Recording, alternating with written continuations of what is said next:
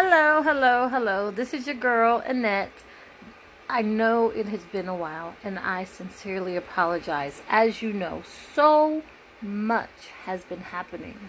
So much has been happening. Well, nothing that is happening is actually new. So I'm excited that people have been activated.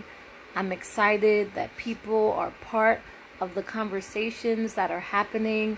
And I'm ecstatic that people know and are looking for ways to impact change.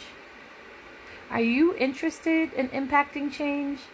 I hope you are, because part of this podcast is that building a queendom takes a change in mindset, takes a change in introspection, like looking into yourself for not only what you want for yourself, but how you can share with others and impact change. So how are you impacting change? I know people are pacing back and forth trying to figure out what's happening, what they can do. And if not, then probably sitting at home biting on their nails, which isn't really healthy or good. So I encourage you to be a part of the discussion. Start a discussion.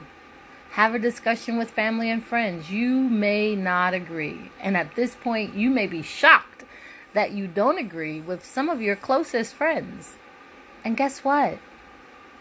That's okay. But the discussions are necessary to heal and understand, and to either support change or at least engage differently. But I'm like G.I. Joe. Knowing is half the battle. So if you know who the opposition is, or the difference in opinions, views, values, then you can adjust yourself accordingly.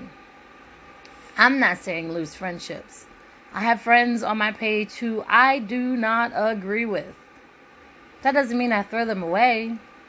That means we continue to have discussions.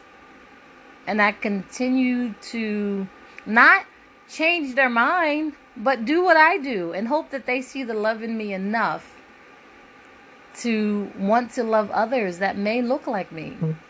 Or meant to love others, period.